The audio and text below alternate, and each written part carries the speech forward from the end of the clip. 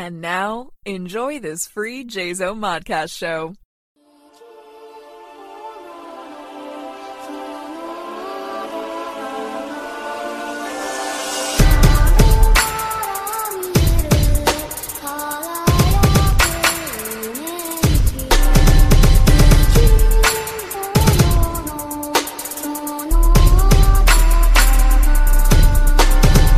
Hello, everyone, and welcome to a brand new episode of My Public Life as an American Nerd.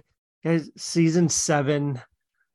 I'm honored to be here. This is my second season that I'm doing it. So I just, I couldn't be more thrilled to be back with all y'all. I missed all you guys. It's been a few weeks. We've went on a hiatus in February. Haven't done these in a couple months. Just kind of let the seasons go as they need to go. And this is our first week back. So thank you guys for listening. Thank you guys for checking out the show. I'm really, really excited about today's show. So since we've been gone, there's been a lot of stuff going on, right? Like there's been news, there's been, we just had CinemaCon this past week, a lot of good stuff coming out of there. We've had some, one of our favorites here, Mr. James Gunn, is directing his own Superman movie. There's a lot to talk about there, a lot to unload there, but we're not going to talk about that today. What we're going to do today, I have a couple amazing guests that I'm going to introduce in a second, but we're going to do today is we are just going to talk about some of the cool things that we've experienced in 2023 for the first time. So it could be stuff that was released in 2023. It could be things that were released, in the 1980s. It could be Star Wars. If it's your first time seeing Star Wars and you just experienced it this year, that would count too. We all have varied lists. We all have awesome lists. And of course, by we, let me introduce my guest today. So of course, joining me pretty much as per usual, which I love. And Christian, thank you so much for being here with me. I feel like you're like the honor. I'm the Robin to your Batman. You're the I like that a lot. I'm always happy to be here. I've got your back, Kevin. I appreciate that, man, and I'm always happy to have you. And you're always welcome. And so of course you're joining me today. And of course today we have from the host of the Cinemas podcast joining us today. It's been a while since he's been on. Y'all know him. You always heard his voice, Mr. Brandon Treadway. How you doing today, sir? I'm doing good. I'm always glad to be back here.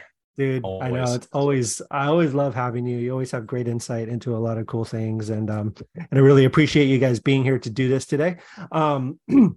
Before we jump into it, just make sure, a couple of shameless plugs. Make sure you like and subscribe to this podcast. Leave a comment. Let us know how we're doing. Follow us on social media, and sharing the episodes always help us get, us in front of more ears and stuff like that. And if you guys have any recommendations, anything, please feel free to hit me up. Let me know. Let us know, on the episode when it releases. Please feel free to leave a comment and let us know how you guys feel about the episodes. So I think what I think we should do is we should just jump right into it. So Christian, I'm going to let you start. We're going to start from the bottom. We're going to work our way up to number 1. We're going to start at number 5. So Christian, what is your number 5 most favorite thing that you've experienced in 2023 so far? Really quickly before I get to it, I want to just put in like an honorable mention. I didn't add it to the list because it's not something that I've done for the first time, but I very much have been doing a lot lately. It's less entertainment, I guess you could say, but figure drawing. I've been doing that a lot. Oh, nice. Again, there's a lot of other things happening in my life that's bringing me to this, but it's been really good for me, very therapeutic. That's awesome, man. But it's good. It's a good place for me to I feel at peace. Like it's the one place where I can just feel like I let go of everything. And then I'm just zoned in, and then I'm just around like-minded people, and we're all kind of on the same mission to improve. So I think that's why I love it. That's so much. Awesome. As far as this though, my number 5 is The Mandalorian season 3. Hot take, because I know that not everybody feels the same way about this season of The Mandalorian. I thoroughly enjoyed it. I think The Mandalorian, I think a lot of people, and I don't know, maybe I'll just speak for myself, their views on The Mandalorian might have changed in a post Andor world that we're living in now, our expectations of Star Wars might be a little bit different, knowing that, like, wait, we can get this now. And I get that. So maybe coming back to The Mandalorian might feel like, oh, this feels hokey now compared to what we got with Andor.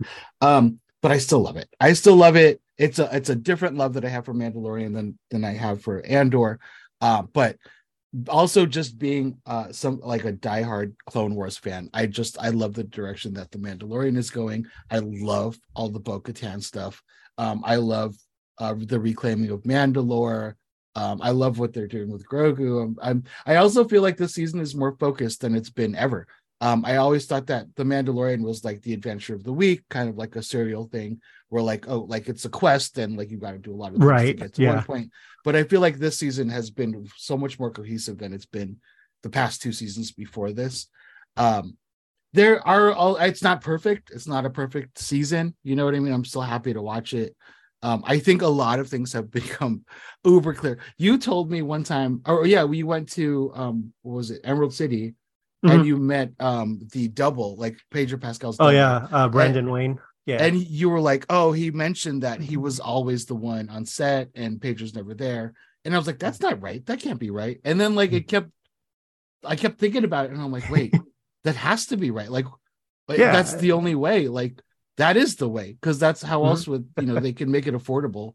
And like, still have him attached, but not have to pay him like a SAG. I don't know. Right, exactly. You know what I mean? So, but yeah, I do. I'm really loving it. I love Katie Sackhoff. I'm really happy for her in this season, and I'm glad that that's the direction that they're going. Curious to see where they're going with this because it ended very specifically. So, but yeah, I'm on episode 3 of The Mandalorian season 3. Oh yeah, okay. I've not finished it yet. So. You're spoiling everything. I'm just kidding. Sorry. I'm on Twitter. I am very deep in Star Wars Twitter. What you talked about with the Andor, like I have this Andor hangover where it's like, Andor like broke me. Yeah. Where it's like, it was so good. And I felt like emotionally moved almost every single week, especially with that finale. Oh my God. That made me say, like, this is what Star Wars can do to me. And I hadn't felt that since The Last Jedi. And so to like kind of go back to The Mandalorian after and knowing that Boba Fett had essentially wiped the season 2 finale of Mandalorian, it felt like my poor mom. My mom only watched. So my mom loves Star Wars. Oh no. She had never watched Book of Boba Fett, but she really likes Mandalorian and she really loved Andor. So she watched season 2 and then she watches season 3 and she called me and was like, what is going on with this show? Like, did I miss like episode or something? Was there another season? And I was like, why are you asking? And she's like, because like, I swear that didn't like Luke come and take like Grogu away? I was like, oh yeah. So in this other show, here's what happened. And she's like, oh, why? How come they didn't even say that? How come I didn't know? Why'd that happen in a different show? I'm like, hey, you're wrong person to ask. Honestly, there are other people out there making that decision. So I think the Book of Boba Fett situation hurt in general. I think the initial like interest in coming back to Mandalorian for me as well. So, but you putting it on your 5 makes me excited to finish it. It's a lot of fun. It was a lot of fun, but yeah, it was a little bit. I felt like after coming back to it, I mean, you probably feel the same way, but like coming back to it after Andor was, because I think like every episode of Andor, I think everything after the 3rd episode, like the 4th episode, 5th, boom, boom, boom, boom, boom, it was just like, it just kept topping itself. I think we got really lucky last year because I felt the same way about House of the Dragon. Like every episode was the best episode. Every episode that came out, I'm like, that was better than the last one. That was the best of the season. And I felt the same way about Andor. I still stick to like, I think the second to last, there's a big monologue from 2 major characters. That's my favorite episode of the whole thing. But the finale is like beautiful. Without feel free to for Mando or for Andor. Oh my gosh, you could talk about Andor. I haven't finished it, but I don't know when I'll be able to be 100% honest with you. I cried in the funeral monologue. Yeah, like same. It was so moving, particularly given the combination of what the show was doing, where it was simultaneously commenting on the status, like the state of things in the Star Wars universe, and then also not even, I mean, obviously intentionally, but not blatantly, also commenting on the status of things in our society. Mm-hmm. Like that is where like those same things that were being spoken were the same things I felt. And that's like, that stuff just gets to me. So yeah. It's so much of it. I think Andor just fired on all cylinders. It was the directing, the writing, the acting. Like everybody just came correct. Like everybody was ready for this. Tony Gilroy, my God, man, that guy's. Oh my I gosh. cannot wait for season 2. Like usually when something is this good, I'm terrified of a follow up because I feel like, how do you follow something up like this? I still kind of feel that way about Into the Spider-Verse, and I'm kind of a little scared about that sequel. But like with Andor, like they did such a good job. I'm like, how they know exactly what they're doing. Mm-hmm. You know what I mean? I think they know how lucky they are to be a part of it and to be contributing. So I really appreciate it. That being said, it made it, I personally put Andor as like one of the top Star Wars anything. You know what I mean? I totally agree. Yeah, I'd put it up there against Empire Strikes Back. I'd put it up there against like how much I love Clone Wars. It doesn't matter. Like I'd put it up there. And I used to think that same way about The Mandalorian, and now Mandalorian is great and all. And I still like really adore it, but I don't know that I'd put it on like the upper echelon of Star Wars stuff. But that being said, I did really, really enjoy it. If I'd never seen Andor, I think I would have just been like, that was amazing. But yeah, it's still great. Still great. Cool. Awesome. Brandon, what's your number 5? Let's keep the good vibes going with Star Wars here. Now it's only been out as we record this. It's only been out for, a little bit longer than 36 hours, but I'm a couple hours deep into Star Wars Jedi Survivor, and I'm already putting it on my top 5. Nice. Yes. It's a combination of things. One is that I consistently only play 2 video games. I really don't have a ton of time, as a father of 3 with, a bunch of stuff going on, side projects. When I do play video games, it's either Halo or Smite. Those are the 2 games I play. And I generally allow kind of a space for a third game, whether it be, that's generally like a single player campaign. So like Elden Ring or Red Dead Redemption or anything like that. Right now it's Jedi Survivor, which just came out. Like I said, I'm only a few hours into this thing and I'm already putting it in my top 5. This game, now I love the first, like I think that the first Jedi Fallen Order is a very, very good game. After all of the great games that we got in the 2000s and then the kind of bungling of the EA deal with first Battlefront, which is terrible. Mm-hmm. Battlefront 2, which ended up being a game that was worth playing. Like 100%. It was a game that like it was worth, on a Tuesday night with your buddies, like online, crack open some drinks and like play some Xbox with your buddy online, right? Like that was a fun game eventually once it got past its PR issues.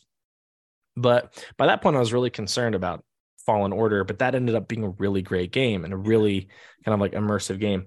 Jedi Survivor, I'm telling you, a few hours into this game surpasses this first game in every single category. Oh, nice. The story, the flow of the narrative, again, I'm not super far into it, but the flow of the narrative feels more immersive. And I feel like I'm seeing a part of Star Wars that I've not really gotten to see yet, which is kind of like, I'm wary of even saying too much, but suffice to say, I have not seen this specific angle of Saw Gerrera and the rebellion and that kind of stuff. This game so far is doing everything that a good sequel should do. It keeps all of the elements that work from the first game, but every one of the minor issues that I had with the first game already have been fixed. Everything that I had an issue with, this game feels like the Halo 2 to Fallen Order's Combat Evolved. Like that's the kind of improvement we're seeing here. The gameplay is smooth. There's new equipment. Again, that's kind of the Halo 2 vibe where there's new elements that are added into this game that at first I was like, is this going to be too much? And already I'm like, oh, wow, this like changes movement. This changes how I can attack. This changes how I am approaching certain areas. There's also a little bit more maneuverability. Are we talking about the blaster? Is that what you're talking about with? So I haven't even gotten to the blaster yet. I'm mainly talking about there's like a grappling gun that you have now that kind of like changes movement. And now there's a certain sense of verticality that's added. Ooh. Again, that goes back to Titanfall and, you know, because Respawn also did Titanfall. And like the movement in this game just feels more unique. Cut to the combat. This is the most immersive and fluid combat with a lightsaber I have ever witnessed in a video game, period. That's what I've heard. I've heard that they nailed it. Yeah, that first. So I got past the first boss battle and like the perfect, like Dark Souls-y combination of like, wow, this is a really tough boss battle. And you have to like time your parries really well. But again, it feels so good. And this one, you get to change your stances, and there is unique benefits and disadvantages to changing your stance now. Whereas in the first game, it was kind of like all depending on how cool it looked. Like, do you want to have a double-sided lightsaber? Do you want to have single-sided? Do you want to go dual sabers? This one, it's like if you go double-sided, your defense increases, but your offense and defense, like that, you have different kind of like meters that show the values that are changing depending on how you want to fight. This is insanely good, you know, for the few hours that I've played, so much so that I have to put it already in my top 5 of the year. Yeah. Very cool. I'm excited to hear that. I did really enjoy the first game. I played the crap out of it. I think that just also came out at the perfect time because there wasn't like other big games that were clamoring for my attention. I also, like, one of my little prized possessions, I have there you go. Lightsaber. Love this thing. This is from the first one to the bend if it's all broken, which is super cool. I love this thing so much. It's so heavy. It could beat somebody to death with this without igniting it. But yeah, I'm excited to see. And I love that little trailer that they had with Mark Hamill. That thing is just that was really funny. Yeah.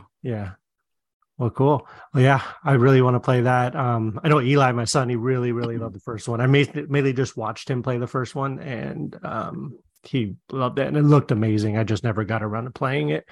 And Brandon, same as you, I don't have much time to play games or anything, but when I do, you know, I really have to kind of find that really special hook. And now a lot of the times I'm playing a lot of games on the Switch, right? Because it's easier. Like, I don't have to worry about my kids are a little bit older now. So like they're off kind of doing their own thing. I don't have to take up the TV with a PlayStation or whatever. So I've been playing a lot of Switch. My number 5 is actually going to be a video game as well. It's the Metroid Prime remaster, which I thought was absolutely stunning, absolutely incredible. They rebuilt it from the ground up. I don't know if you guys played the original Metroid Prime, but it was kind of a new era for obviously not just Metroid, but kind of gaming in general. Like that was the first person shooter. Yeah, the first person shooter. And I'm not even a huge fan of first person shooters, if I'm being honest with you, but there's some games that really kind of hook me with their story. And I've been like a lifelong Metroid fan.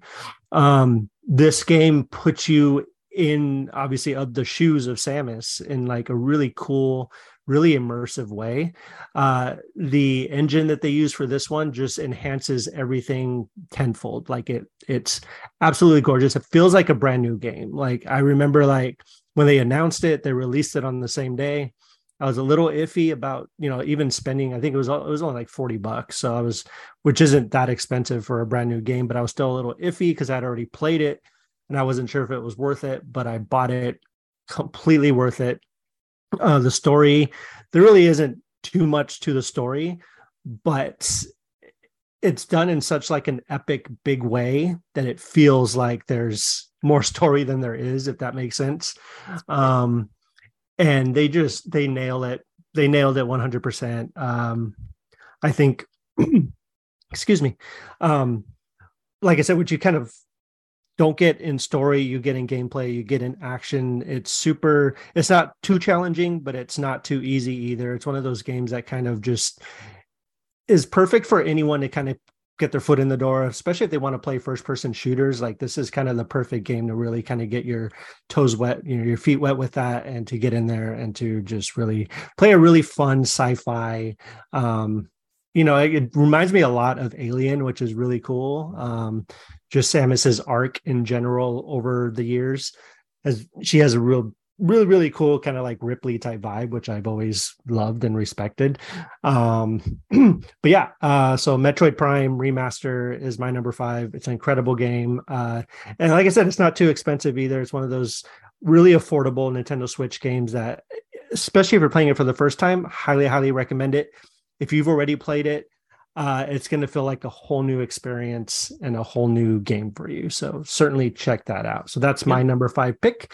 Can I ask you guys a question really quickly? Yeah. When you guys are playing video games, what do you normally set your difficulty setting to at the beginning? Just a regular, normal, like medium, normal. Yeah. Same. Yeah. Same. I only a handful of times. I actually did it on Jedi Fallen Order. There was like one of the last boss battles. I just couldn't get through it, and I had to I very begrudgingly turn it back down. Is it the big Inquisitor? Yeah, on Kashyyyk. Yeah, I think everyone. she kicked my ass so hard. Like, it was so frustrating. Hope you enjoy the first boss battle. I say that I have a friend who only plays he's like, I turn it to hardest every time, and I'm like, what kind of masochistic, why would you? I don't know. I think I just really enjoy stories. So I don't want to be sitting there frustrated replaying a scene over and over again. So I don't know. Yeah. I only have so much time. Yeah. Same. But then also certain games like Halo 3 for me, my favorite game of all time. I played it on normal. I got the story. I played on normal a second time. And then every time since then, I've played it on legendary. Yeah. And I mean, for me, that game, I have it memorized. Yeah. But so now legendary feels normal, good, Yeah. But I don't think I would love that game the same if I had gone legendary to start off with. Right.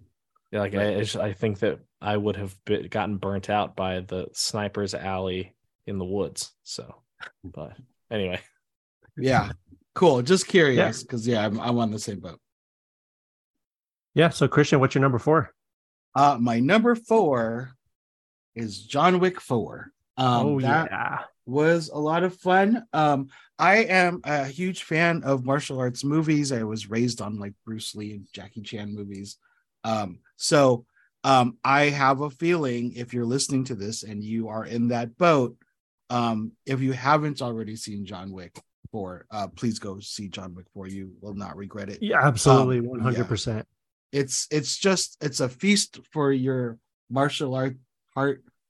It's the cast is amazing. We have Donnie Yen is in it. We have, oh my god, I cannot remember. He's in everything. The Japanese father, the one who was I should have done my homework and exactly looked up his name.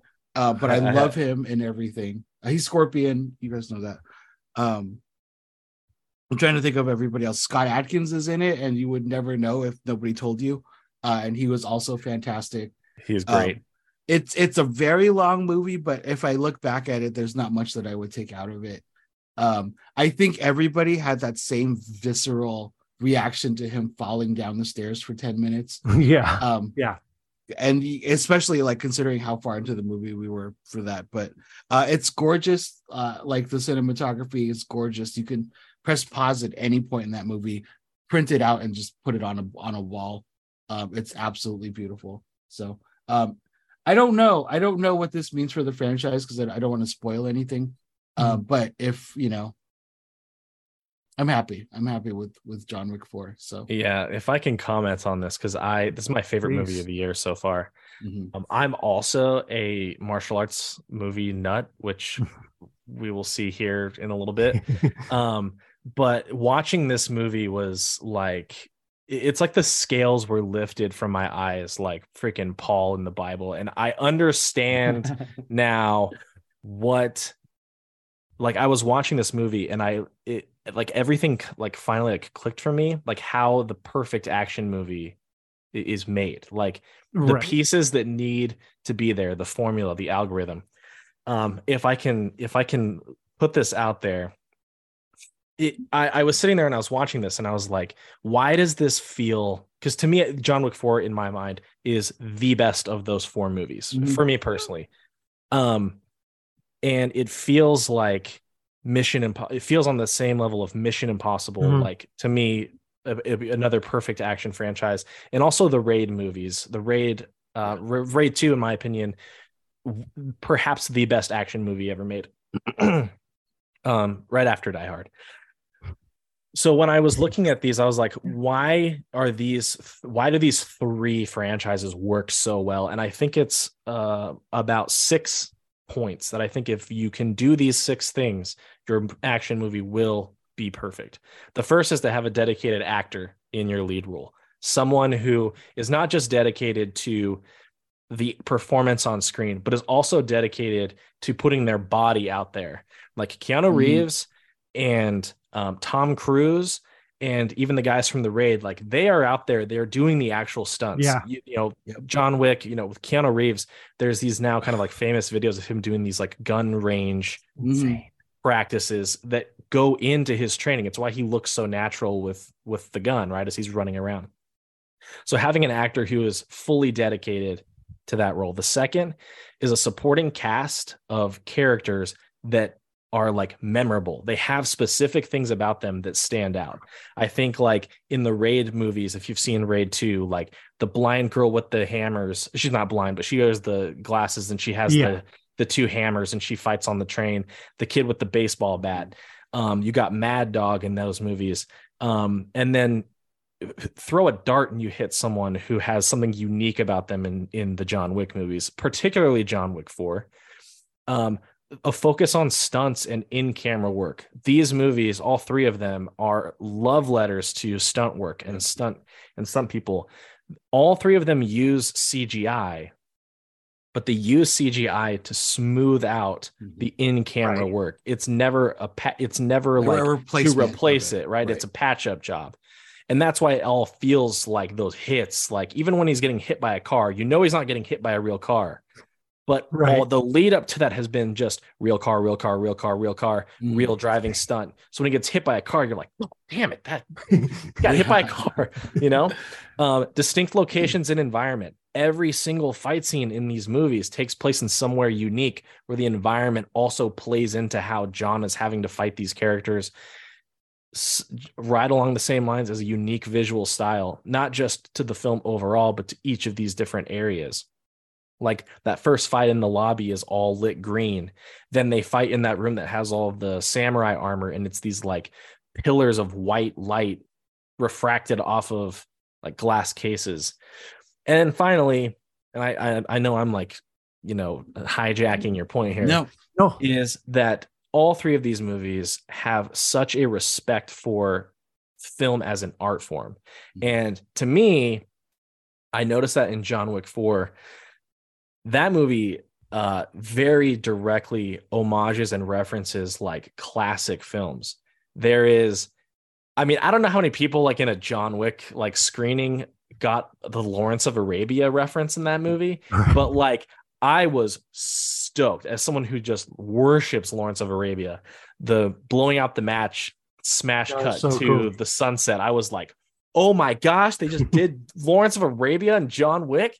And then that whole thing with the like DJ telling everyone like where they're at, like very much the Warriors. And that movie was just full of like references to like great action movies of the past. And I just like, I'm in love with John Wick 4. It's the movie to beat of the year for me. Yeah. I my number 1 is I'm not going to spoil it yet, but is very much in the vein of all the stuff that you talked about. It's funny that you bring up what you say about like what it takes to make a big action movie, because I just feel like, I think I've said this before on another podcast, that everything that Keanu does is everything The Rock wishes or thinks he is. Oh, dude, That is the point of the century right there. It's so true. Yeah, I think because like and I don't want to say that Keanu does this effortlessly because it's a lot of work, right? Yeah. But he makes it look like, damn, like what can't this guy do? You know what I mean? As soon as he gets on a motorcycle in the movie, Dana leans in. She's like, "That's his motorcycle, right?" Because I know he has is it Arch? Is his motorcycle company? I still don't know. I kind of hope it is one of his motorcycles. But like that's just like the guy has his toes and everything. The guy's amazing. So yeah. 100%. What's funny is that I think The Rock was on to something in like Fast Five. Mm-hmm. Like I think that if he had continued in the direction he was going with Fast Five, where he's like, I'm actually going to play a character, I'm going to lean into this character, and I'm going to play almost in some ways against type. Like he, to me in that movie is like an action character. Like I love him in that movie. But then in Fast and Furious, he changes to now he's just The Rock in that movie. Yeah. And now he's been doing that same thing. Yeah. Whereas, like, look, Keanu's not the best actor. Okay. Yeah. And neither is The Rock. But the difference is that Keanu leans in fully into every role that he does. He wants to act. Yeah. And The Rock is just The Rock and everything now. Yeah. Exactly. Yeah. 100% cool. Brandon, what's your number 4? Cool. I'll breeze through this one because there's really not much I can talk about about it. But my number 4 is Beau is Afraid, which in the middle of the movie, I would never guess that this would be in my top 5. Really? Okay. This is not a pedestrian watch.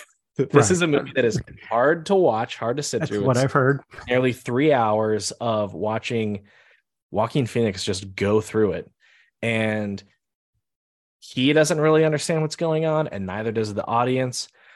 This is a movie about watching this is the newest film from Ari Aster, who did Hereditary and Midsommar. And don't let those 2 movies fool you about what Beau is Afraid is. Beau is Afraid is more so a comedy than it is a horror. Although, watching this guy on his cross-country journey to get to see his mom is just his anxiety. You watch this movie through his point of view. And so he is misinterpreting things. He is seeing things that may or may not be there. It is a very confusing movie because he is a very confused character. It dips into the fantastical. There's certainly horrifying elements to it. But Joaquin Phoenix is Joaquin Phoenix. He is, in my opinion, I think he is probably our best currently working actor. He leans into this freaking weird movie as hard as he can. And while the story beats don't always like make sense, like you may be watching, I have no idea what's going on right now. To me, I think that's why the film works so well, is because it's wanting you to feel the same thing that Beau is feeling, where he's like, I have no idea what's going on right now. I just don't feel right or feel good about what I'm currently experiencing. The last 30 minutes of this movie is some of the biggest WTF cinema I've seen in a long time. There was actually a couple of people behind us that as soon as the credits started rolling, what the I love that. And that's some of my favorite stuff. Like as soon as, I think that this movie is really, really genius. I think that it'll probably be a cult favorite for a long time. And it certainly is a movie that I finished and I had to sit with and kind of like chew on my drive home. And I laid awake for about an hour in bed, just thinking about what I had watched and what it meant. And, I really enjoyed it. So that's my number 4. That's cool. I just have a quick question for you regarding that movie that I've been meaning to ask somebody who has seen it. So number 1, I suffer from severe anxiety. Like I hate it. I always have these thoughts running through my head. It's horrible. And I have severe mom issues too. Is this right up your alley? I was going to say, is this movie going to tear me up? Cause I'm like, I'm debating. I really do want to watch it, but I'm like, I don't know, man. So like, from what I've heard of it, it's like. So as someone who, I've never experienced anxiety. and I have no mom issues, so I I can't really speak to that. But I have seen a number of critics that I really respect who do suffer from really bad anxiety, who found this movie to really speak to them and their specific experiences. Like, there are things that happen where they go, wow, I felt that exact same thing last week. And so I think that while I think you might find more humor in it than probably I did, because as someone who does not suffer from anxiety, like I could not quite relate to some of those things, but it seems that some of the critics that do found kind of this like connection with Bo that maybe I'm missing a little bit. So I would be really interested to hear your take on it if you get a chance to see it. From what I heard, like it basically is a depiction of anxiety from the point of view from somebody who suffers from extreme anxiety, but it doesn't let up to like what the actual reality of what's happening. So you're only seeing it from their anxiety ridden. And there is, but stuff in this movie is bananas where you're like, there's no way this is happening, but is it? Because some of the situations are fantastical, yet at the same time, they feel like they could maybe be happening in some way, shape, or form. Interesting. I think that you'll probably, like I said, it's much more a comedy than a horror. So I think you'll find it more humorous than I like Nathan Lane too. So, oh my gosh, I love Nathan Lane. So amazing. He is very good in this too. He's not in it for super long, but he does a great job with what he is asked to do in this. Nice. Very cool. Awesome. I'm pretty excited to check that out. So my number 4 is actually a book. It's one of the rare books that I've actually read in a while where I was hooked from the beginning and kind of read it all through. I've been struggling a lot with finding something that's really, really grabbed my attention lately. And so we kind of talked about, I do have anxiety and I do suffer from ADHD. So like my attention span is all over the place. So over the last couple of years, it's really, really been hard for me to really find a book and read it from beginning to end without any issues and actually being hooked by the premise. And this book is called Babel, or the Necessity of Violence. It's by R.F. Kuang. It's a really, really good historical fantasy drama. It takes place in the 1830s in England at Oxford University, in kind of a heightened Oxford University. And the main focus is around this kid named Robin Swift, who was he was adopted from Canton in China when he was a young boy by a professor who works at Oxford. And basically he's a professor of translation at the Royal Translation Institute at Oxford, and he's raising this boy to be a translator for Chinese, and he's learning all these other languages. Basically, in this fantastical world, the empire of England has been successful because they run their empire off of these silver bars, which are actually fueled by the meanings of translations that are kind of the same, but not. And in the book really dives deep. Being a writer, it was really fascinating to me because it dives deep into language and like what it really means, and how when we speak it, we know what the words mean, but we don't know where they come from, the root of them, things like that. And it talks about how translation in general is, one of the quotes at the beginning is, translation is every act of translation is an act of betrayal, because it is very biased by whoever is translating the original writing. And especially back in the 1830s, when we were still kind of, a lot of the bigger countries, like when it comes to colonialism and stuff like that, were using translation to turn their people against other countries. So like China, for example, they would write some beautiful poem or some other thing, but when it was translated as something very anti-English, because that's what they wanted to use that for. And of course, the average citizen back in those days didn't know the difference. They couldn't read Chinese or whatever, so they took this writer's word for it. So it's they use a lot of alchemy to power the bars. So it's kind of a weird process. Like the person speaking into the bars has to have a knowledge of 2 languages, and they have to find words that kind of mean the same thing but don't, and that's what powers the bars. It's kind of fascinating, and it's kind of really hard to describe.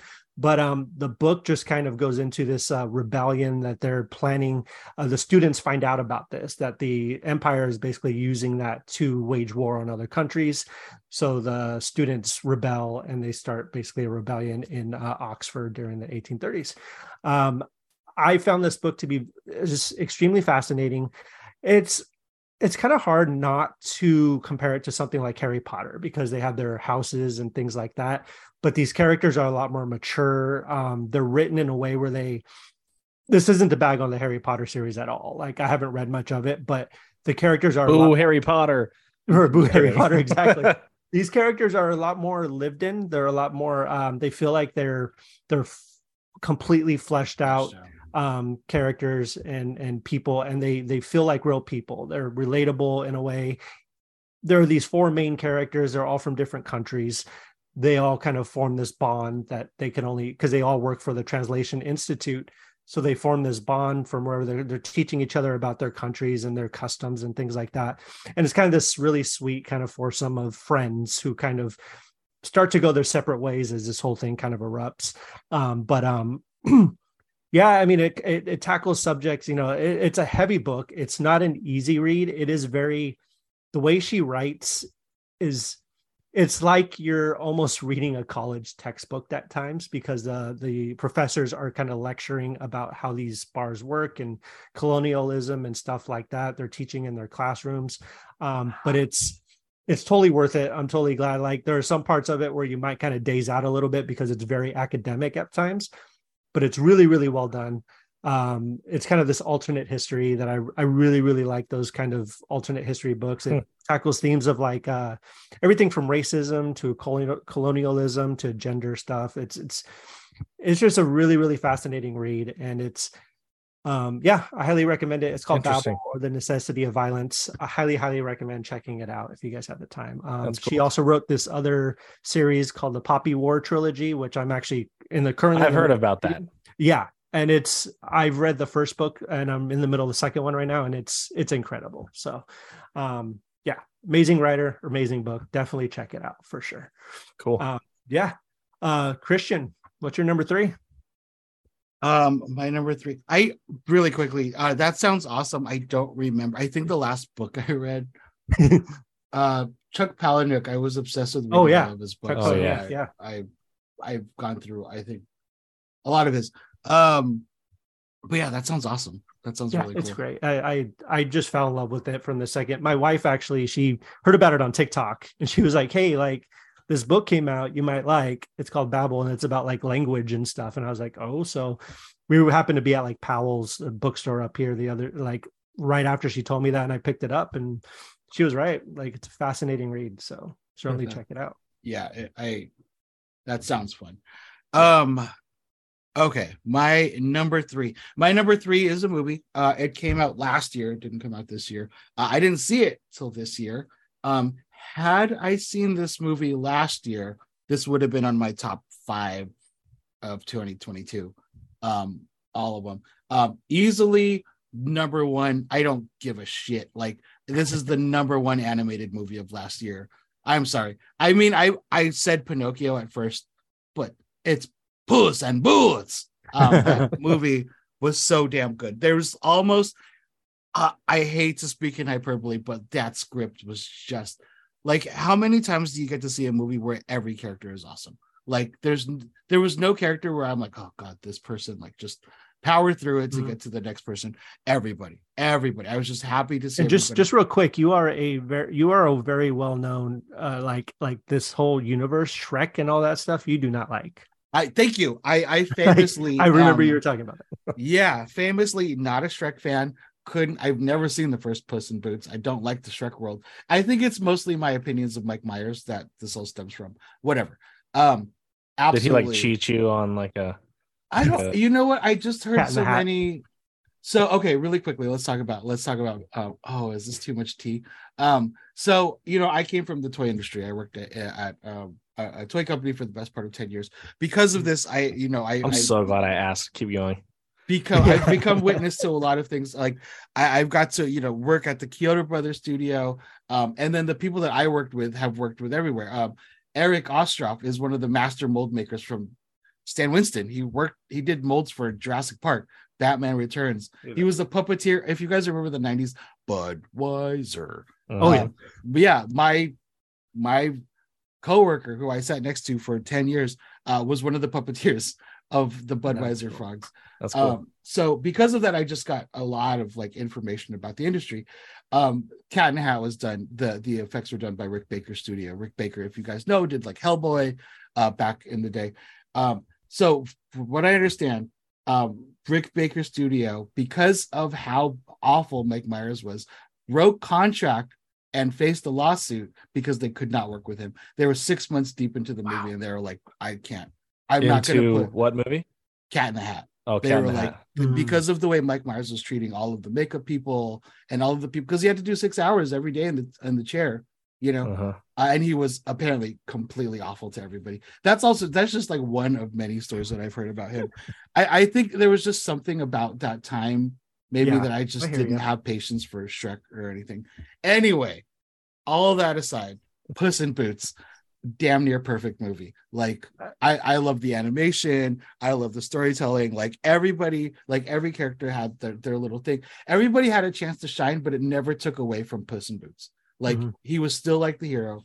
I think, you know, we watched it in theaters the next day, or even that night. I think I downloaded it on Amazon. I'm like, I'm gonna throw another $30 at this because this is just so good. It's good. Yeah, just so I could watch it again. Loved Puss in Boots. Very good, welcome surprise. I'm with you. I really, really enjoyed that movie a lot. I have quite an issue when it comes to animation. So I've got 3 kids. We watch a lot of animated movies around here. And I have gotten to the point where I am almost completely disinterested in CGI animation at all anymore. If I never have to look at another one of those stupid, huge-eyed Disney princesses again, like the design for those things is atrocious. I think CGI animation at this point is just ugly. And so to see the way that this movie takes CGI animation, yet blends it with this paintbrush effect. So like takes what looks like crap and turns it into this like textured, layered, beautiful looking thing.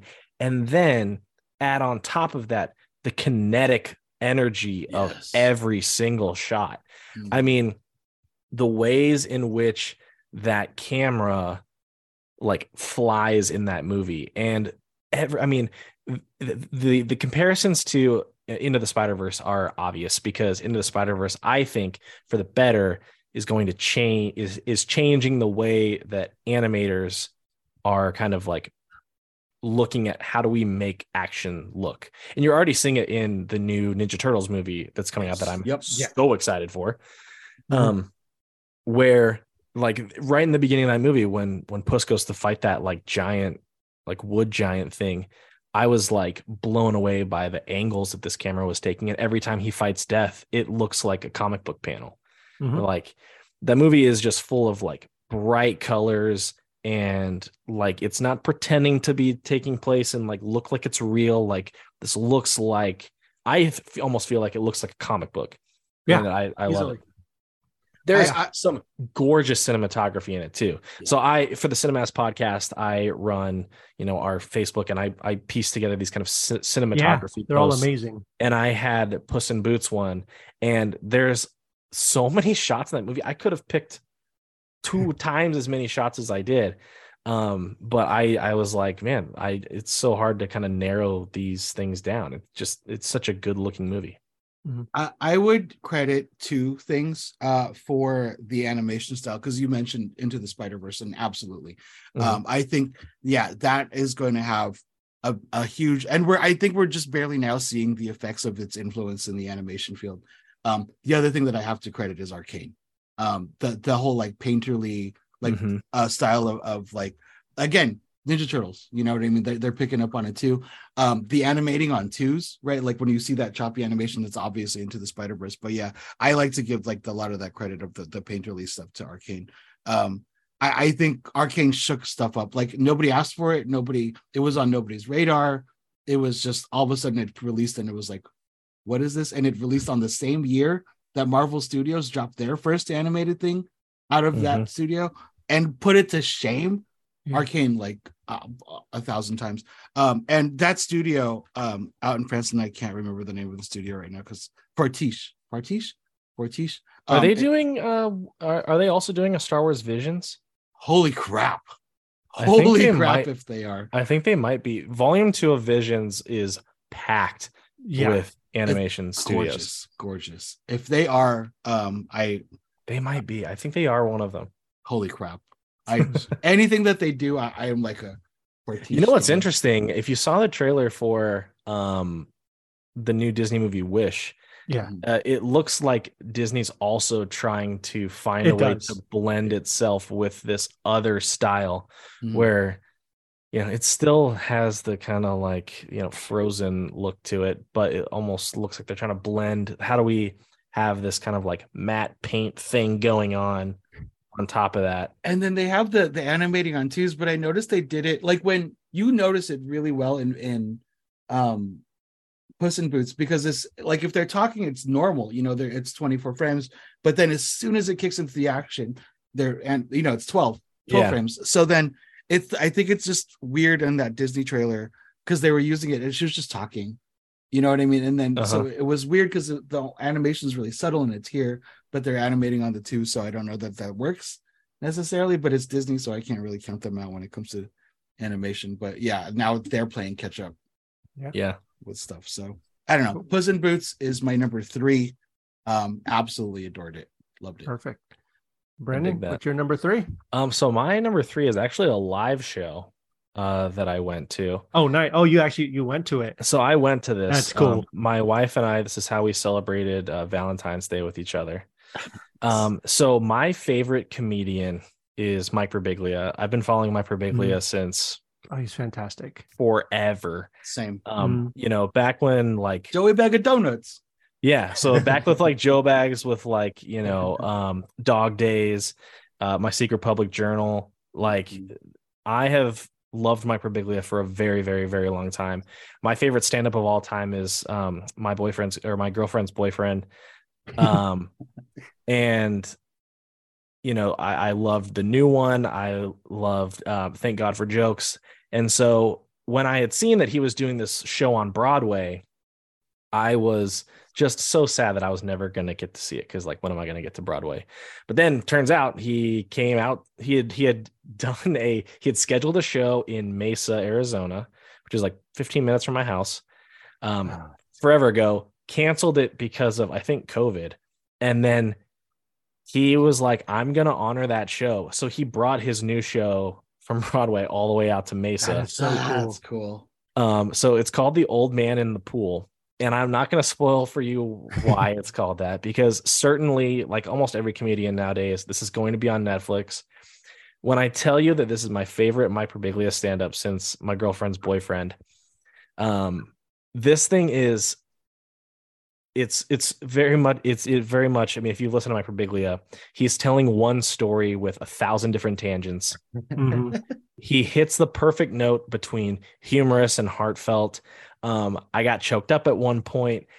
It's very much a story about how do you grapple with mortality as someone who is in your, early to mid 40s, and you're realizing, okay, my back hurts more.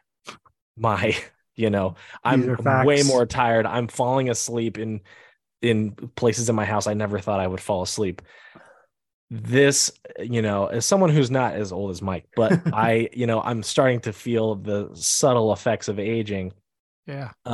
This was just another, I mean, what else? It's just another A grade comedy set from one of my favorite comedians. So yeah, great. I mean, it's tough to dig any deeper than that, but yeah, Mike Birbiglia, The Old Man in the Pool, is fantastic. Look for it on Netflix, probably later this year, I'd assume, but it's fantastic. It's so good. Cool. I look forward to seeing it. Yeah, I'm happy you got to experience that too. That's freaking awesome. Yeah, that's really cool. So my number 3, My number 3 is Evil Dead Rise. I absolutely love this movie. Yeah. If you guys haven't, check out the Cinemas podcast, check out their episode on it because it was amazing. And the movie itself is incredible. It's so much fun. I know just from listening to that episode, Brandon, like we kind of had the same reaction to it, the same kind of visceral, like I was just having it's not a fun movie by any means, but I was having a blast watching it. You know what I mean? Yeah. Like I was just like, I took it was Eli's first movie in a horror movie in movie theaters. I took a friend with us as well, our friend Nickish, who's on the Geek Galaxy podcast. We were sitting there. I was just sitting there with this goofy grin on my face the whole time because I thought it was just so well done, so incredible. Some of the kills were brutal, like it was just blood everywhere, and I absolutely loved it. My son was sitting there with this hoodie, kind of like halfway in his hoodie because he couldn't watch half of it because he was getting too scared. And yeah, I just had a blast with it. I thought it was a really, it felt like a natural extension of the franchise. It doesn't feel like it's, I like the 2013 version a lot, but this one, it did combine the stuff that I loved about Evil Dead 2 and the 2013. It kind of combined them in a weird way. It wasn't as funny, it wasn't as goofy, but it had the same, like I feel like if Sam Raimi was to make an Evil Dead movie today, this would be it. That's how I kind of feel about it. That I am inclined to agree with you on that. Yeah, and that's how I feel about it. I love the characters. I thought Alyssa Sutherland was just terrifying as Ellie, the mom. Like she was just like still that line delivery of "mommy's with the maggots now." Still like just it's incredible. With the maggots now. Yeah, and it's like great. Everybody. I don't know if you've been keeping up with a lot of the behind the scenes stuff on Twitter. That Lee Cronin has been, he's been like tweeting out a bunch of behind the scenes stuff, and it legitimately looks like everybody was just having a blast on this movie. Like just you can tell. You can tell, and it totally comes out in the final product. Like this is a movie that is made with love and respect for 100% the original movies, but also looks at it and says, all right, how can we take this in another direction? How can we add to what came before while still respecting everything from the past? Yeah, 100%. I don't want to get too deep into spoilers because it just kind of came out and stuff, and Christian hasn't seen it yet, so we're not going to get into that. But overall, I thought it was just an amazing time at the movies. And I love. Listen, I'm not one of those guys who bitches and moans about the length of movies, but it was it was like an hour and a half, like 96 minutes just flew by. Like it just love me a cool 90. Same, like easy. Like those are my favorite. I remember like buying the tickets for it and seeing it was like an hour and 36 minutes. I was like, all right, let's go, let's do this. Like I was so excited. And so yeah, I loved it. Evil Dead Rise, that's my number 3. Yeah, I can't wait till it comes out, man, and it was, I'm actually really excited for it to come out to HBO Max now so I can watch it again, whenever it does eventually. But yeah, I'm pretty great example too of, we just had CinemaCon, and one thing, like these freaking hypocrites, like they spent all week talking about how theaters are our lifeblood. We are dedicated to theaters. And I think that's true now. I think they're realizing now how important theaters are. And I'm telling you, there's 2 things that have made them do a complete about face and move away from streaming and go to theaters again. One is the Top Gun Maverick situation. Oh yeah. Where, like that is the most obvious one, where Tom Cruise bet on theaters over streaming and was like, F you guys, we're doing the theater thing. I love that. And that movie just like was making bankroll, right? Just absolutely crushed. The second of it is the the year that horror had in 2022 at the box office was bananas, bananas. Like between, I mean, just like Barbarian, and I'm gonna forget every single horror movie that came out last year. but Yeah. but Barbarian is one that obviously stands out, right? Yeah. Last year in horror was crazy. It was insane. And I think that an Evil Dead Rise coming to theaters is a direct result of the year that 2022 had. It was initially supposed to be an HBO Max original. Right. Supposed to drop directly on HBO Max. But I think after 2022, they said, all right, maybe we should actually run this in front of a test screen. And it test screened so well that they're like, we got to put this thing in theaters now. And it dominated. Like, I think it made 94 million in its first weekend.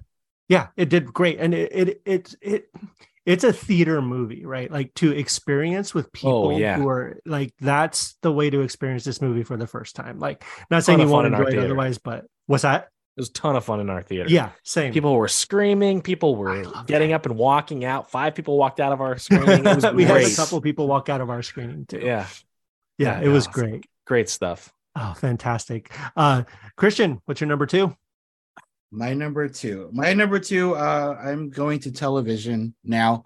There's been a couple of shows that have been, I can't watch them all. I don't have time for everything.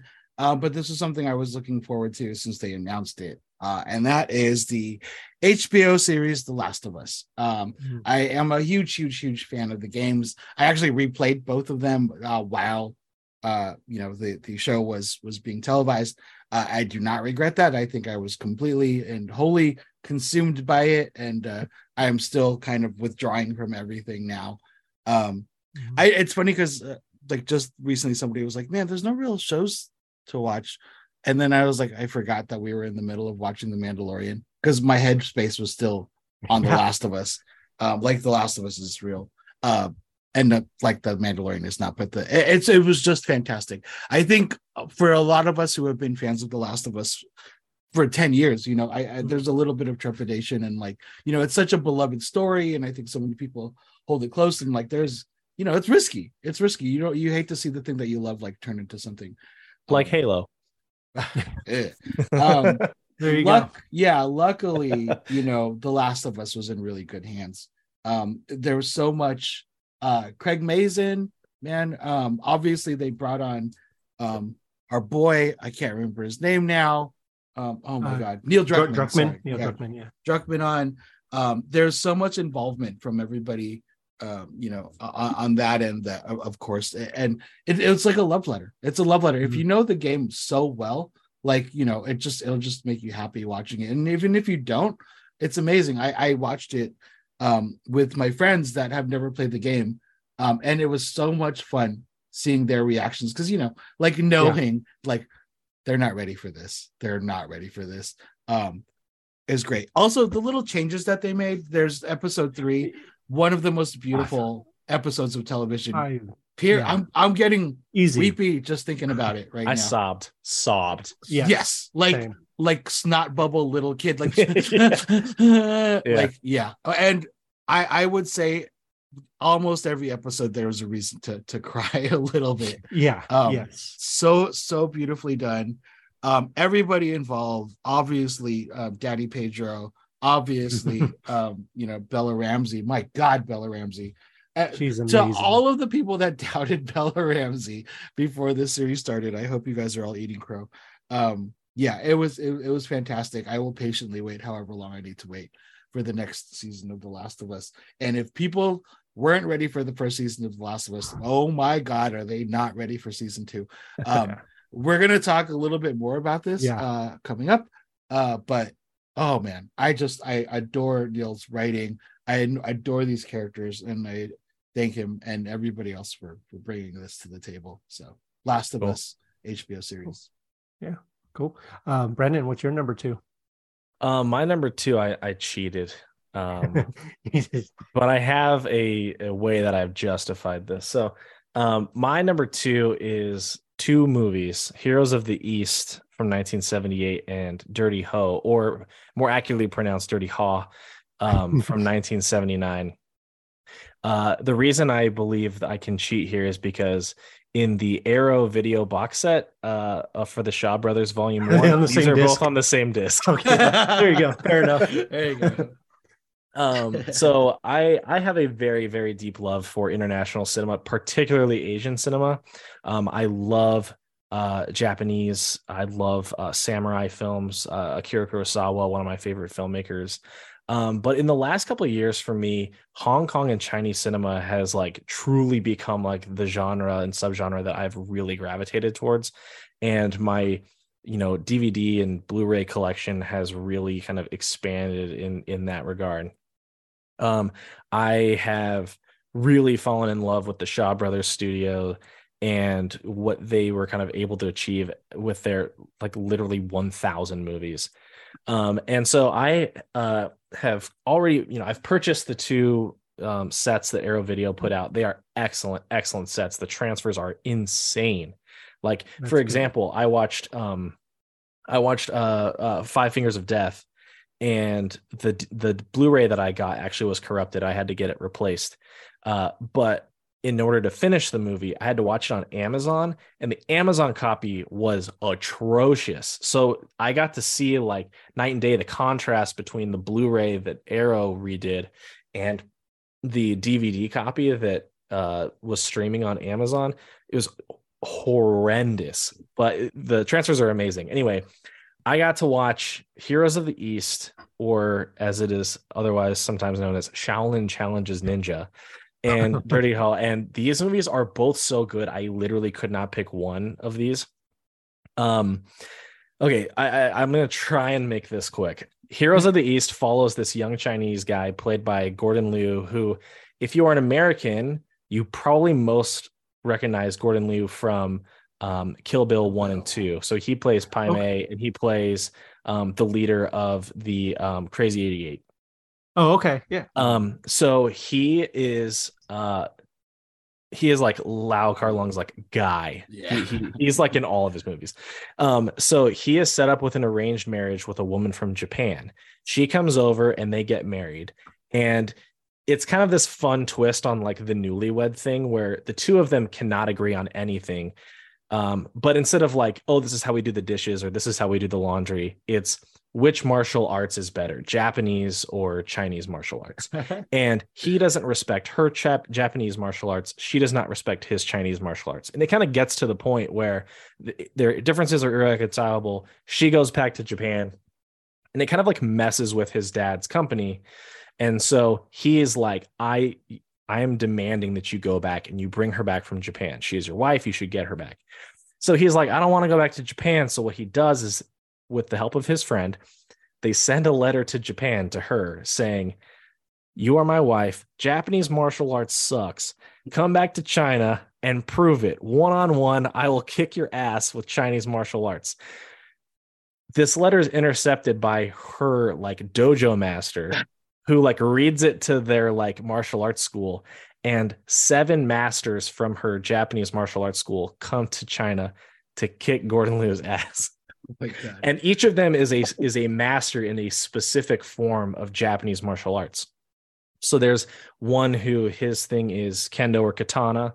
There's a karate master, a nunchuck master, a spear master, a sai master, a judo master, and then the kind of leader of the group, a master in ninjutsu. And he has to learn. So they come and challenge him. He says, I'll take you on one by one, each one of you one day each.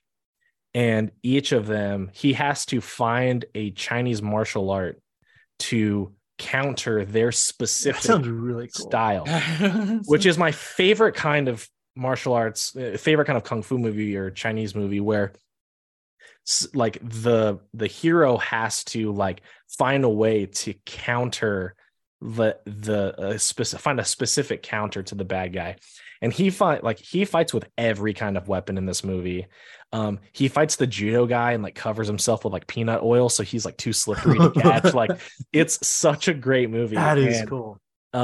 It's just really freaking cool. It's just a blast from start to finish. If you like martial arts, it's just an awesome display. And one thing that's really cool about this movie as well is, unlike a lot of Shaw Brothers movies, Lau Kar-Lung actually went and cast actual Japanese actors to play the Japanese people rather awesome. than finding like Chinese actors that look Japanese, Right. which they do a lot.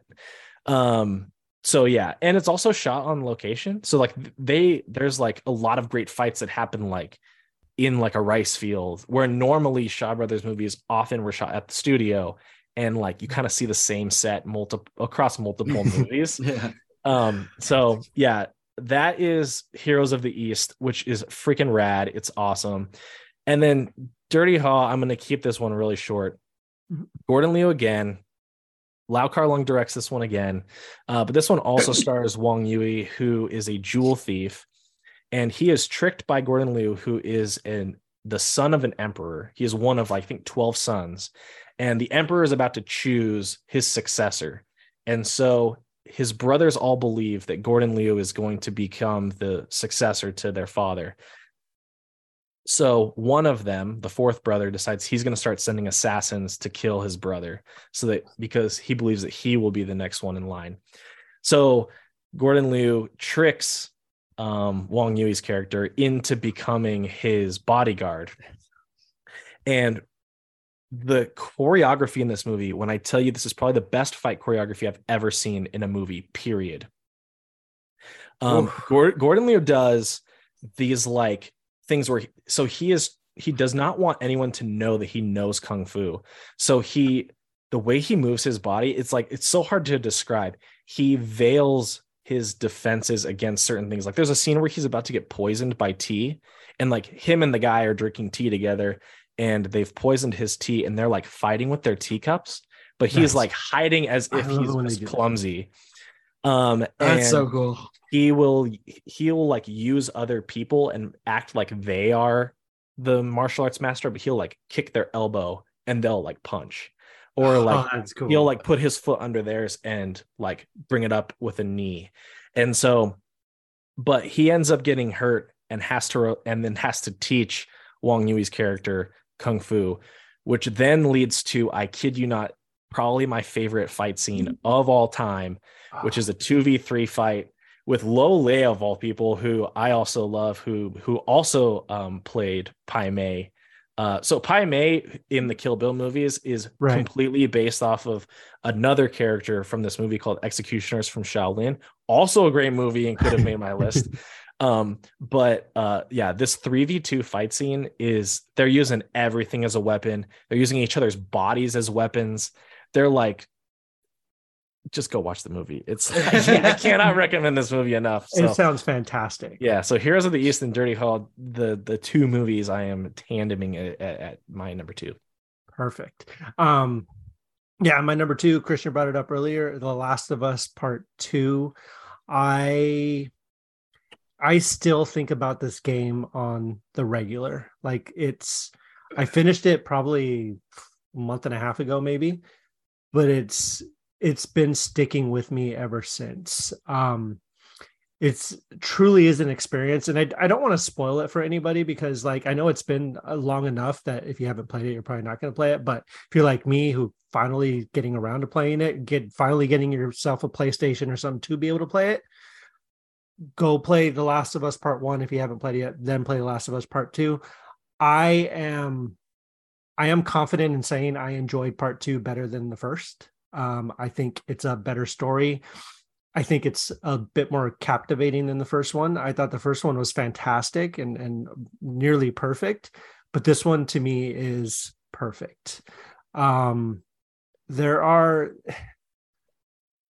have you played it? I have played what I believed was 75%, but actually more like 40% of the first game. Okay.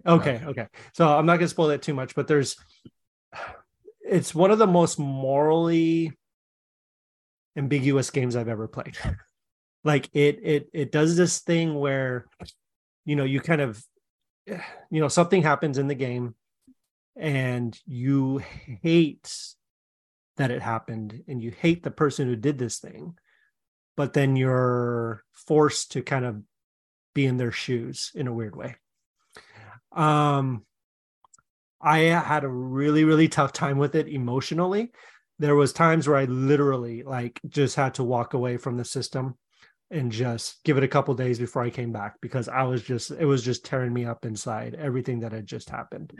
I think the characters are all just incredible. Like, there's not one character that's wasted in this game. Everybody has their time to shine. Everyone does their thing, and it's just perfect. Ellie's journey, it's all about revenge, right? Like the theme of the story is revenge, and how far are you willing to take it? And it's the most heartbreaking thing I've ever seen. That's all I can really say without spoiling it, but it's like top tier storytelling in any medium. Like, I don't care, like movies, TV, comics, books, any medium ever. It's top tier. Like, this is the peak of game storytelling, and of storytelling in general. I absolutely adored it. I think it's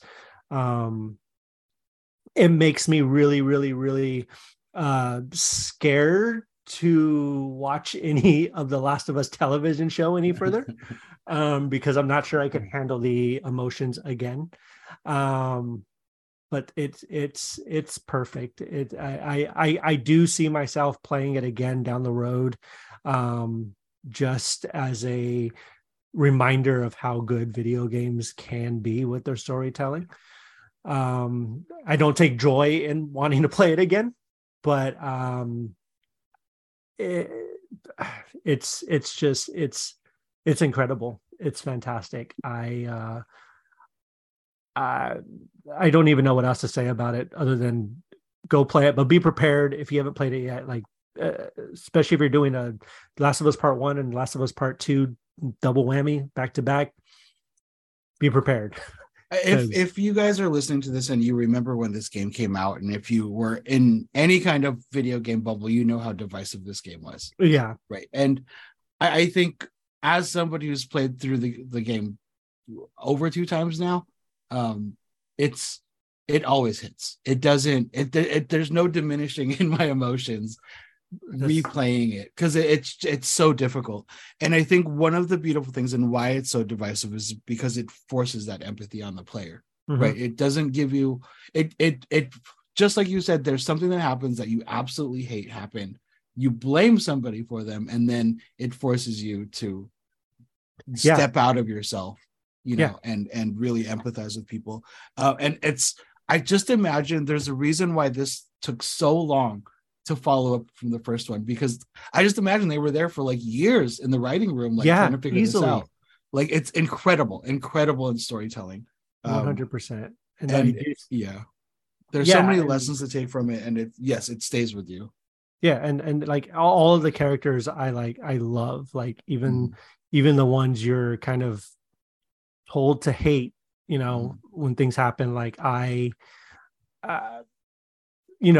there's a scene at the end, I'm not going to spoil it, where you're about to take someone down. Like, you finally got to your goal, and you are like, you have this person, like you have this thing right there, and it's going to happen. I struggled with that. Like, I actually failed on purpose because I did not want to do it. And of course, things happen or whatever, but yeah, certainly check it out. Last of Us Part 2, definitely, if you haven't played it.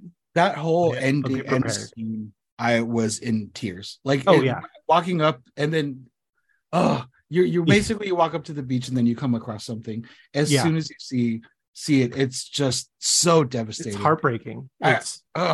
Truly. I'm too emotional. Top tier storytelling, any medium, like it's incredible. So, Last of Us Part 2, my number 2. Christian, what's your number 1? We are at number 1 experience this year. If you would have asked me this question at exactly this time yesterday, I would have said something different.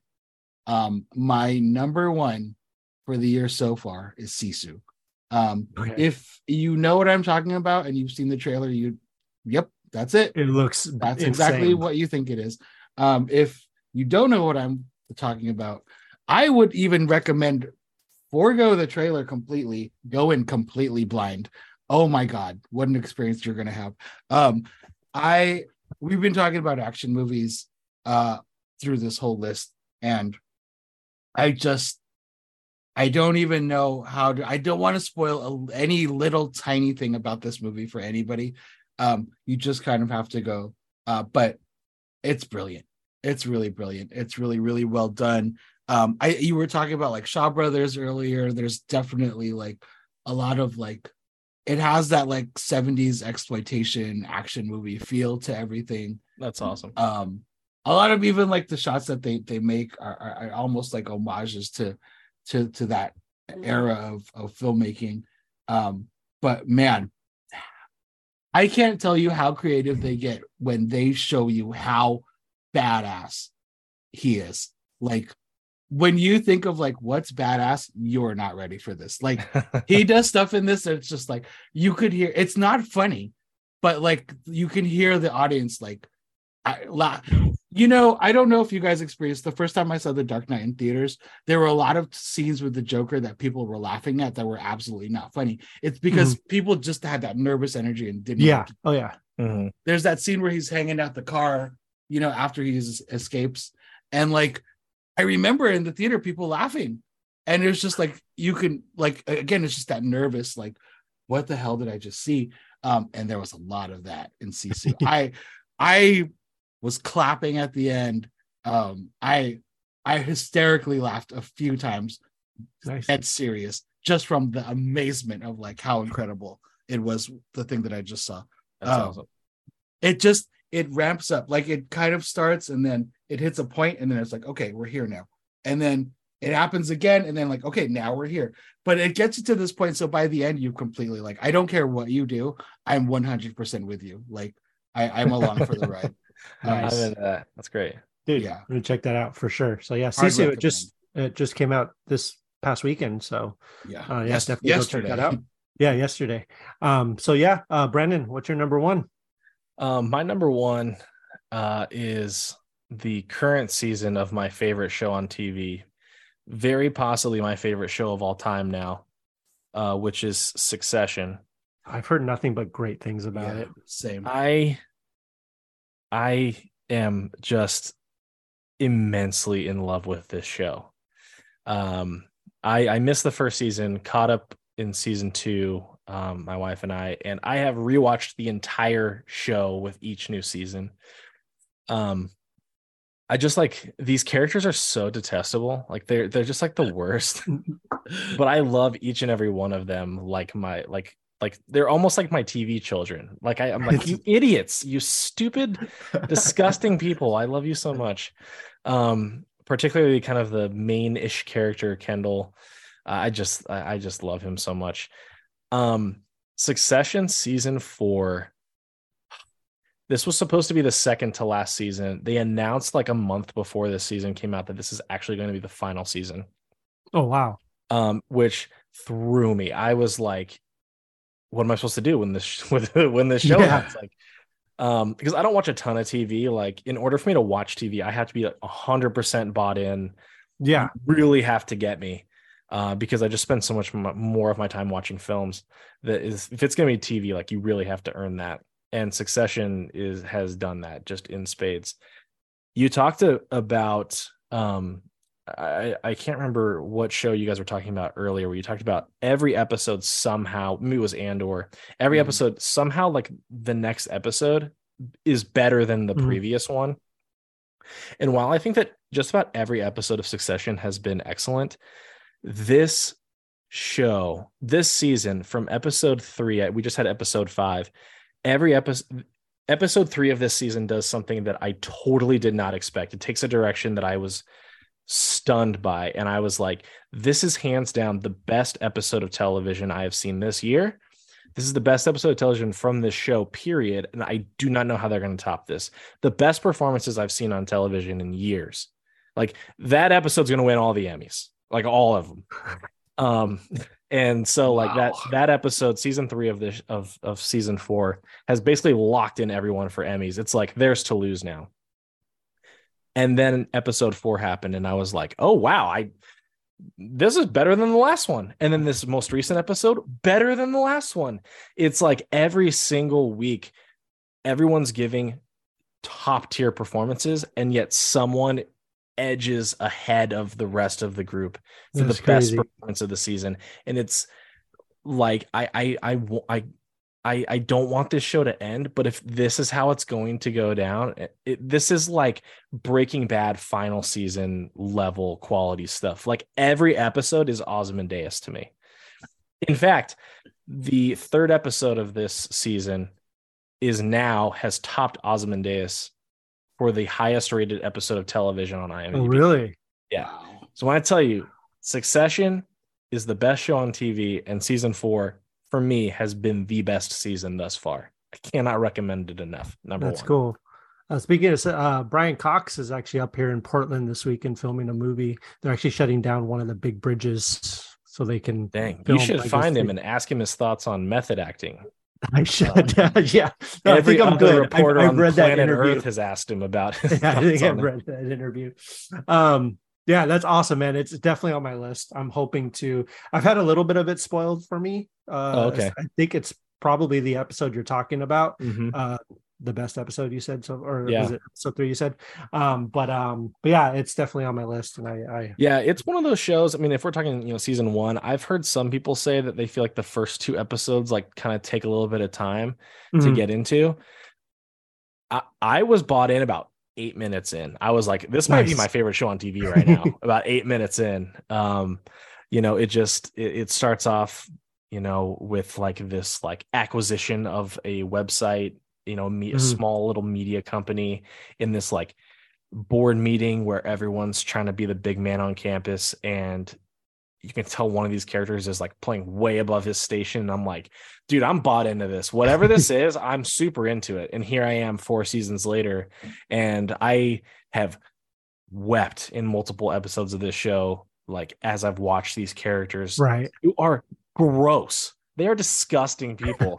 And I connect with, because, even though they suck, the stuff they're going through is not unlike some of the same relationships that a lot of us kind of like kick against. So, yeah, it's masterful writing. And yeah, I would take up the rest of your night talking about Succession. So I'm stopping there. No, you're good. Succession season 4. Yeah, I had to stop talking about Last of Us Part 2 because of that. Also, like, it could have easily just kept going. But yeah, so my number 1 is something that happens every year, but this year was a little bit more special for me.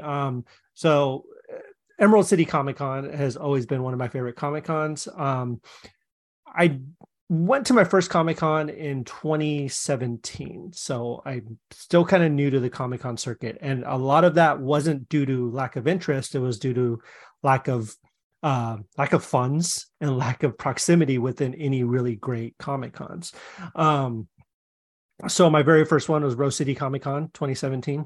And I do have to thank, Pastrami Nation for,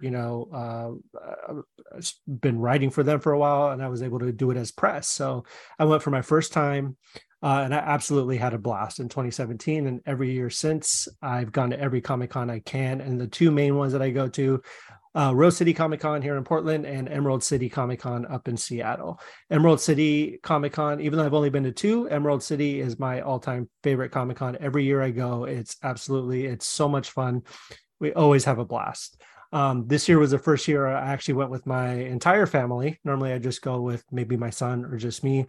This year we took, my wife went, my daughter went, we all went.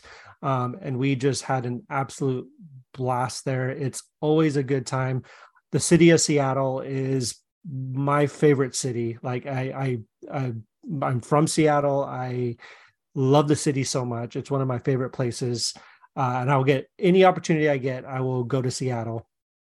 And Comic-Con just has a really cool Seattle vibe to it every time. It's just got a feeling all of its own, and it's just always just a blast. And Comic-Con in general, it's that place you can go to, completely be yourself. You can let down all your guards and just have a blast, like be who you are.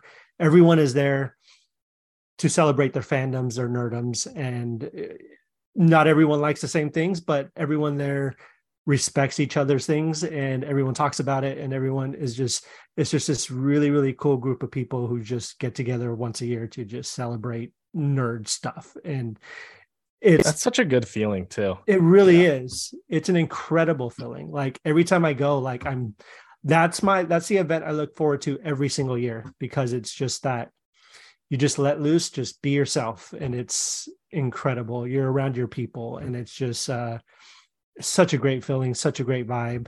We went with my family this year. We got a photo op. We got to meet almost pretty much all of the original cast of Scream, which was just like a dream come true. Nev Campbell, Skeet Ulrich, Matthew Lillard was like standing right behind me. Like, it was just insane. Jamie Kennedy. And it was just, my wife loved it. My daughter loved it. My son loved it. I loved it. And it was just, cool. It was a blast. We had so much fun. So Emerald City Comic Con, if anyone's ever up in Seattle during the time, definitely check it out. Guys, so that's our top 5 of 2023. Thank you guys for doing this, man. That was a lot of fun. That was really, really great. Really, really appreciate you guys coming on and hanging out. Brandon, where can they find you on the interwebs? Where can they find your podcast? So I am the one half of the host of the Cinemass podcast. I do the show with my brother every week.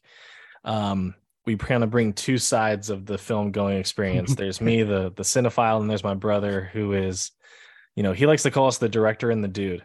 I love it. He is like just kind of your every guy film goer. And so we talk about movies every week, whether it's we're currently this year, we're breaking down the IMDb top 100, 10 movies at a time. And then, in between, we're doing stuff like we just did Evil Dead Rise. We did Crouching Tiger, Hidden Dragon. We have this new Star Wars episode coming up. Actually, in May is our Westerns month. So we're kind of focusing on some Westerns. You can find us anywhere you find podcasts, the Cinemass podcast. We'd love to have you. You can also find us on Facebook, where we have a lot of kind of interactive stuff, post a lot of questions and people kind of commenting and things like that. I like to ask a lot of questions like, what's your, favorite fight scene in a movie of all time or whatever, and lots of cinematography posts and rankings and, trying to get people to just talk movies. You talked about a safe place to talk about the things you love at Emerald City Comic Con. That's trying how we try and treat our Facebook group over there. So truly, this from the bottom of my heart, like, you guys are one of the most welcoming groups there are out there. And also listening to your podcast, like, legitimately, it's like, it's like just hanging out with friends who like to talk about movies. And that's one thing I do really, really like about your podcast. Cool. That's what we're going for. So thank you. Yeah, it's incredible. Yeah, it's great. So thank you. Christian, where can they find you? You can find me at all the normal places, Christian Nacorda. You can find me on Instagram, Christian Nacorda, no spaces. Also, if you guys are interested, there's still availability at Brainstorm, and we're also doing something new at Art Center. So cool. We are doing a new thing where you don't have to be enrolled, and you can take classes and learn Art Center stuff without being enrolled at Art Center. So that's pretty cool. Check it out. ACX, I think it's called. But yeah, cool. Well, that's awesome. Definitely check that out. They're doing a lot of cool stuff over there. Also, shameless plugs. We do have Geek Galaxy with Yam and the Boys, which releases trying to do it every Thursday. But check that out. Christian is a co-host on that. We also have 2 other co-hosts, Yam and Nickish. It's a really, really fun show. Very similar to this, except we dive a little bit more into some of the topics and stuff like that. And it's a lot of the focus is on mental health and just kind of being your nerdy self and just, being able to, express your love for things. So it's really, really awesome. So check that out. My Public Life as American Nerd obviously comes out every Wednesday. And also check out pastramination.com. You could check that out. We have a podcast every Tuesday night, a live stream podcast. And we also check out the website. There's some really, really great reviews and stuff on there that we do. So So thank you guys for joining us. Thank you guys for checking it out. Season 7 premiere of My Public Life as an American Nerd. And you guys take care of yourselves and each other. We'll talk to you guys later. Have a good night.